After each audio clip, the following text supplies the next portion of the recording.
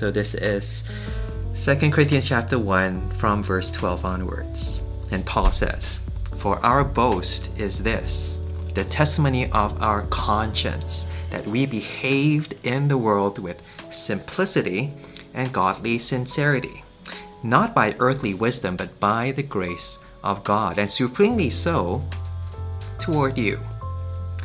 For we are not writing to you anything other than what you read and acknowledge, and I hope you will fully acknowledge, just as you did partially acknowledge us, that on the day of our Lord Jesus, you will boast of us as we will boast of you."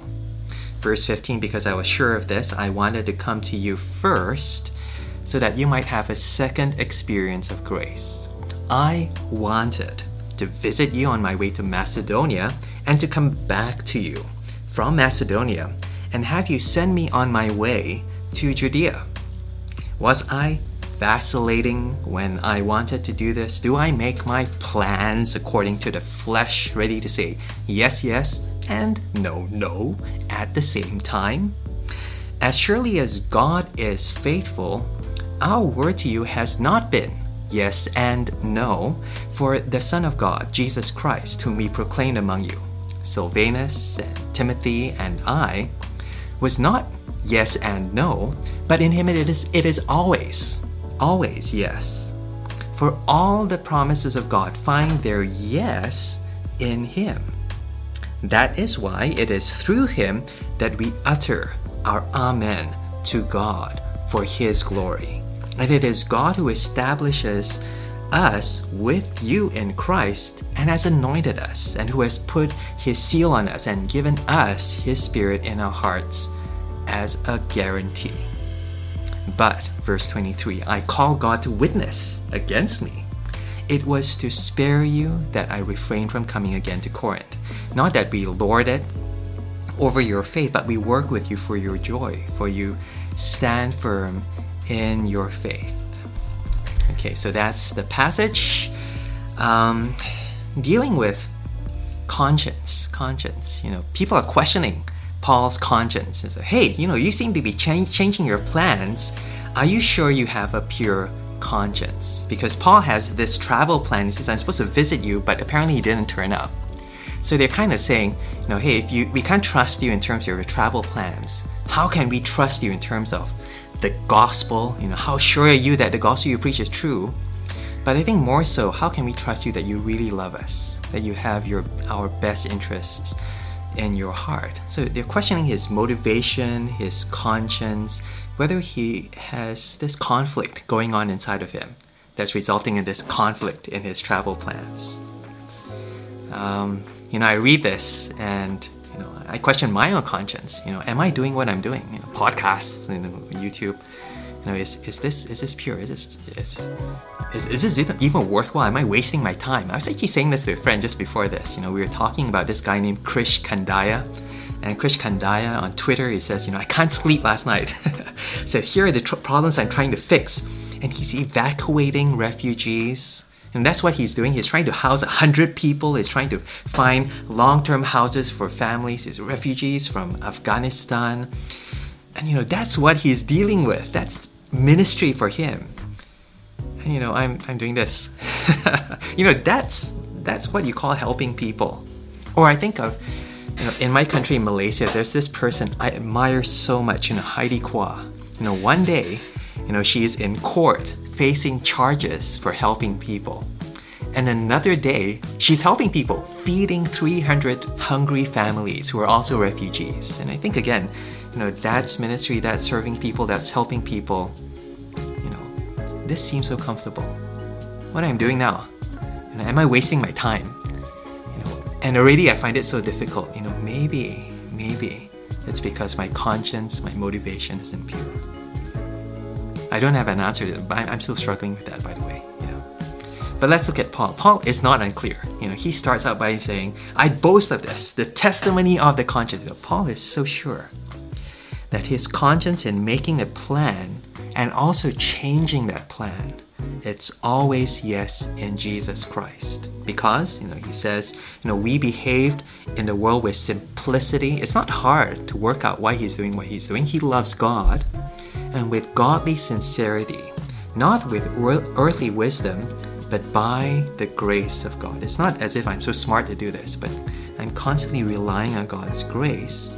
And then he says, supremely so towards you. He's not talking about feeding how many hundred people or that movement out there. And he is, by the way, trying to raise up money to feed the hungry. That's what he's doing. But he's saying, even in the way that I'm dealing with you, he says there, supremely so towards you. Especially so in the way in which you've seen how I've ministered to you, I've spoken the gospel to you, I've loved you. How can you question this? You should be able to tell yourselves from your own relationship with me, my motivation, my conscience, the reason why I'm doing what I'm doing. And then he talks about his travel plans in verse 15. I wanted to do this. I wanted to come to you first. Verse 16, I wanted to visit you. But obviously he didn't. And so he explains why. He explains why in verse 23. He says it's to spare you, because if I did come, it would be hard not for me, but for you. He would have had to discipline them. It would have been very, very awkward. And then Paul thought, okay, you know what? I'm going to give him some time. And so I'm going to show some grace by not coming to you yet. But that's kind of like the earthly reason. Because Paul starts out not with this. He only deals with that later on towards the end in verse 23. But he starts out by talking about how his plans are always yes in Christ. And so he talks about verse 17. Was I vacillating? Was I moving back and forth when I decided to come to you or not to come to you? He says, no. It says, as surely, verse 18, our word to you has never been yes and no. And his word to them is talking about the gospel. The certainty of this truth, of this message of Jesus Christ dying for our sins. It's never been maybe this, maybe that. No, it's yes. Of course, Jesus is Lord. Of course, he died for us on the cross. And he talks about himself. And also verse 19, Silvanus and Timothy and I, he says, it's never been yes and no, but it's always been yes because, verse 20, all of God's promises find their yes in him. There's kind of a certainty, not in myself, but in Christ, all in him, that as long as we're speaking the gospel, as long as we're doing it for Jesus, there's a kind of certainty that it is not just right and true, but it is worthwhile. It finds its yes and its amen in him. So yes means confirmation that it's true, but amen is us saying, yes, now I know it's true. Now I know for certain that God wants me to trust in his truth and to live out this truth. That's why he says, it is through him that we utter our amen to God for his glory. I'm not sure whether in your church you do this. Probably here not. You don't do this. Whereby the pastor says something that is true. Jesus Christ is Lord. He's so good. He died for us on the cross. And then something new goes out and says, amen. You don't do that, right? I mean, Chinese people don't do that. English people don't do that. But, there's a part of us that inside of us, when we hear the truth and the amazing goodness of God, we should go, amen. Yes, that's true. And that's what Paul does in every aspect of his life. And that's the amazing thing.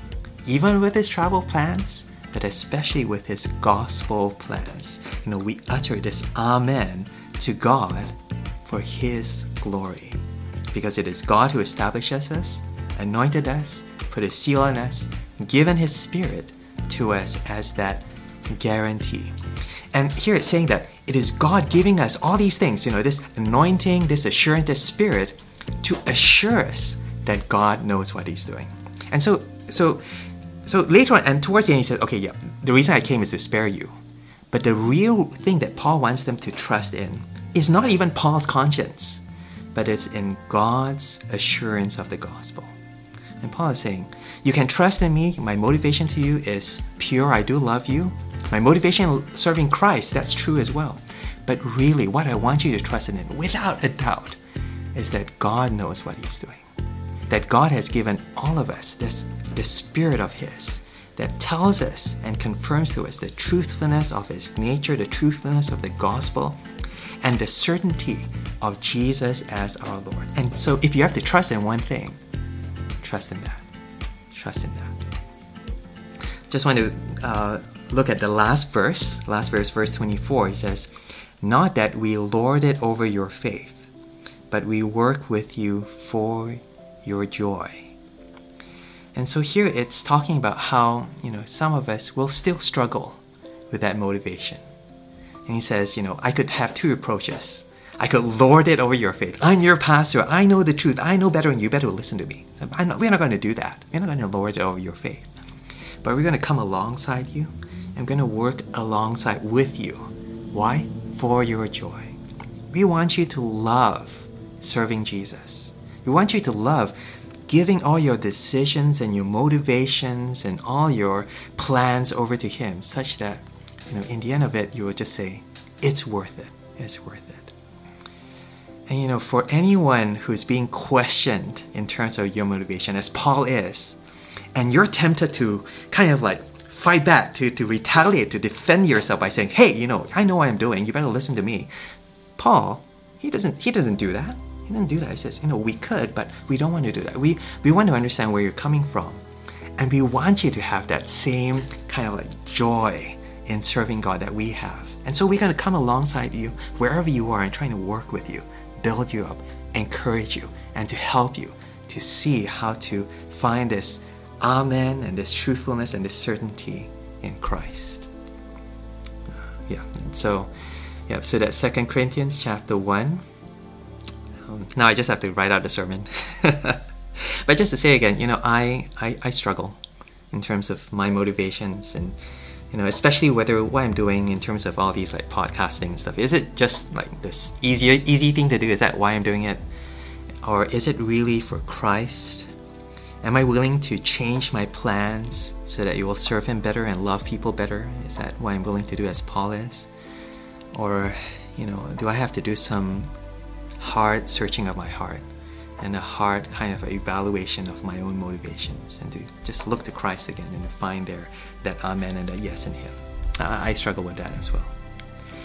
Heavenly Father, thank you for that assurance here in the gospel that we can only find it in you, only in Christ. This certainty, this yes, that is amen. So please, by your Spirit, would you give that certainty to us so that we will look outside of ourselves to Him and to Him alone. We pray this in Jesus' name. Amen. Amen. Sorry, long one today. Take care and God bless. Bye.